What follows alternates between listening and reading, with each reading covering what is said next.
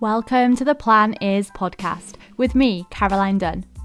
I'm a personal trainer, nutrition coach, yoga teacher, and a geek obsessed with learning how to live the biggest, fullest, most joyful life and helping you do the same. In this podcast, we'll cover fitness, nutrition, mindset yoga, and personal development because it's time to stop putting our health into boxes. It's time to care about the whole beautiful, messy you, mind, body, and spirit. The plan is to rise up, sweat, get stronger, be joyful, let it go, pause, laugh, try again, breathe, and do our best. I am so happy you're here. Hello, and welcome to this week's episode. How are we today?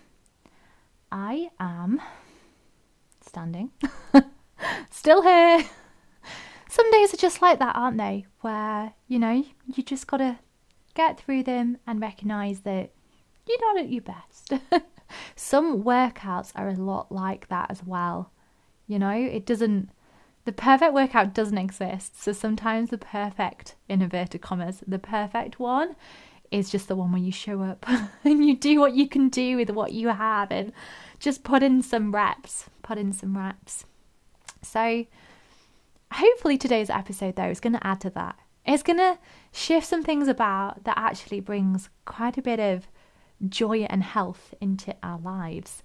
So I've enticingly called it the number one thing that creates a healthy and happy life. And I'm asking you right now, what do you think it is? Like, literally press pause and list a few ideas in your mind. What do you think the number one thing is that creates a healthy, happy life? In fact, I'd love for you to share with me what your first suggestions are. Like, come and share them on social media with me at The Plan by Caroline. And then press play again, obviously. Come back and listen in to what the next part is. And before I reveal all as well, because I'm not going to keep you guessing too long, I'm not a tease, do head over to either the show notes, you can click on the link there, or just my website, theplanbycaroline.com. Don't forget to stay in touch. I'd love to help you on your journey to inner power, peace, strength, and confidence. You can go to my website and binge on all my free resources. There's a getting started guide, there's a meditation bundle, and there's also a get fit plan. So you can absolutely help yourself to all of those and just stalk, see what the best option for you is. Okay, so let's dive in. I told you I wouldn't keep you waiting. And the number one thing that creates a healthy, happy life is, drumroll please, close relationships. Yeah, relationships. You thought I was going to say working out, didn't you? Lifting weights or, oh, God forbid, eating lettuce. No. Community relationships and friendships are vital for humans. And it's one of the components for deep health. So I'm a holistic health coach and I look not just at nutrition and physical health. I look at far more than that. Deep health comprises our social health, or relational health, which is what this is. It also comprises our existential health. Existential health is like feeling like you have a purpose, that life is fulfilling. Mental health, emotional health, and environmental health. All of this underpins my coaching work and my personal philosophy. Like, literally, you are not a body without a mind or a mind without a body. You are this wonderful, messy, amazing human being whose health comprises way, way more than the set of squats or eating, in inverted commas, clean.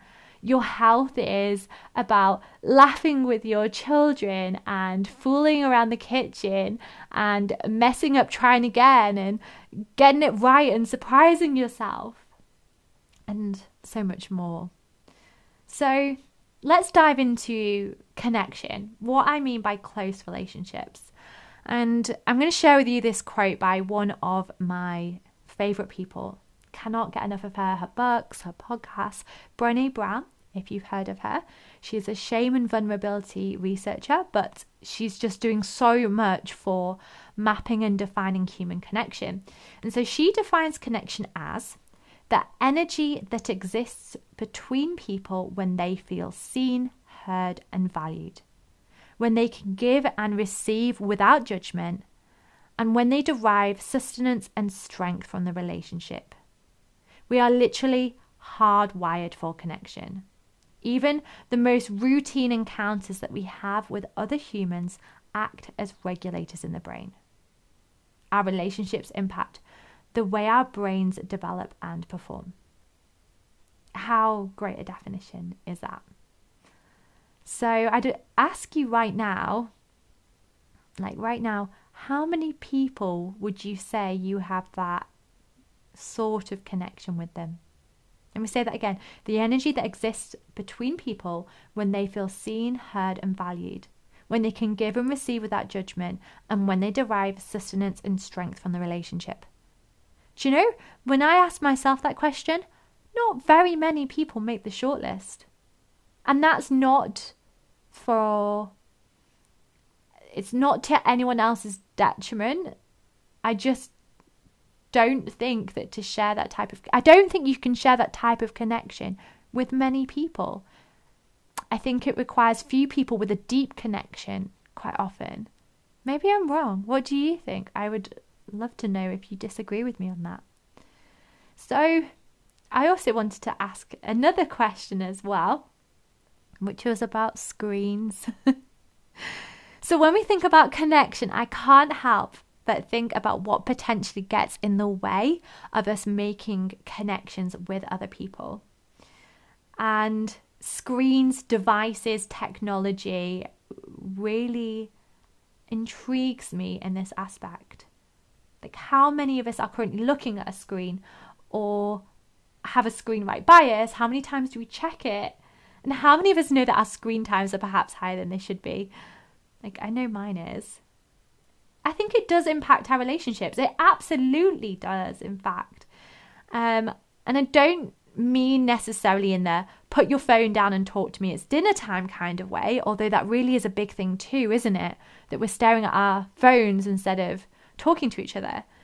But I also think what we're engaging in on our phones and online and social media, the prevalence of the way we communicate online, it makes us think that we're connected. And so we engage in things like comments and likes and posts and photos and funny videos and memes and staying in touch with people we haven't actually talked to in decades. And when I'm saying this, I'm not really bashing social media. Like, it's a lifeline for many of us. It makes things possible. And it's a way to also share love and affection with those that are far away from us. But for how many of us does it actually fulfill that role in our lives? In many ways, I think social media can make us feel more isolated than ever. So I don't think social media or screens are good or bad. I am saying be aware. Be aware, that's all. Like, social media is not a substitute for a real, warm, living human being in front of us. Like, being aware of their energy and their meaning and their body language. And I think we should be seeking out true connection when we can. Not being afraid to let ourselves seem like that. I think another big obstacle to true connection is this idea of self-sufficiency. And I think in some ways I fall foul of this a lot. So what I mean by self-sufficiency is we think we can do it all until we can't.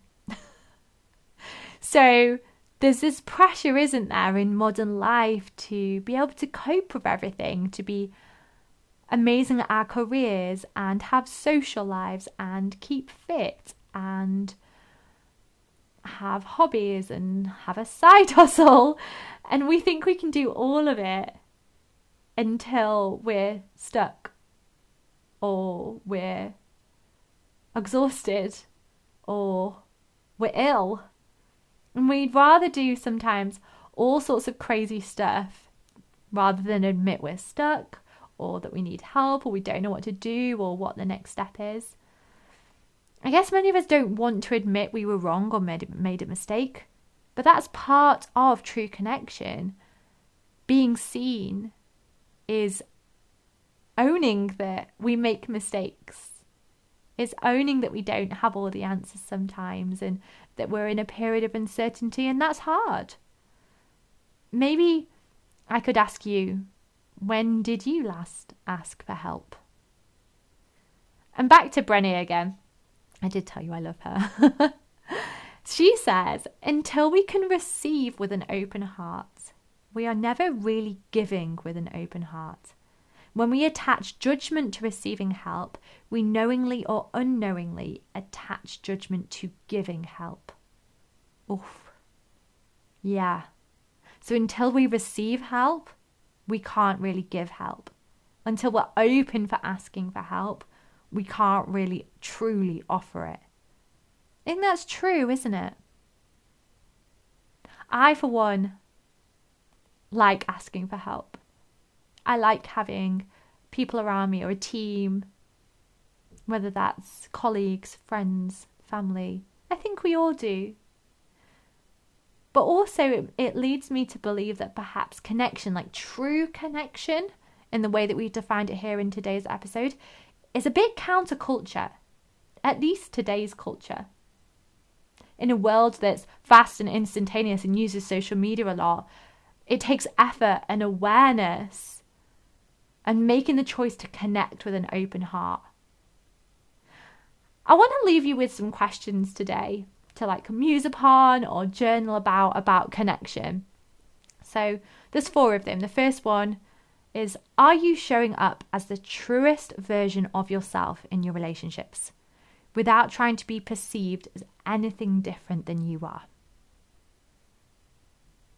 The second one, what's the biggest thing getting in the way of your relationships right now?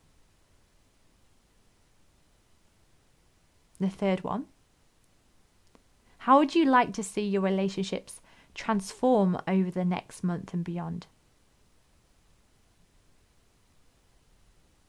And final one, what are some small steps to take right now to move towards that? So I hope those questions were helpful. This episode has certainly given me some pause for thought. And even though I've just been, mentioning be aware around social media, come and talk to me and chat to me about this. I would love for you to land into my email or my DMs and let me know what you think about connection, the challenges and obstacles we have to connection, true connection. I'd love to share that with you so that we can kind of go on this journey together. I think maybe we'll come back to this episode at another point and record part 2. But I hope you've enjoyed today's episode, and I will see you back here really, really soon. Stay connected, my friends.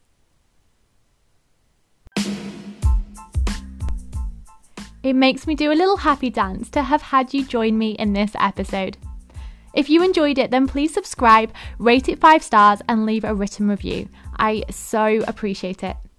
And don't forget to subscribe to my mailing list also at www.theplancoaching.com so we can keep in touch. I love doing this with you and sharing the struggles, laughs, and wins along the way, so I thank you for being here. And until next time, remember, life's better with a plan.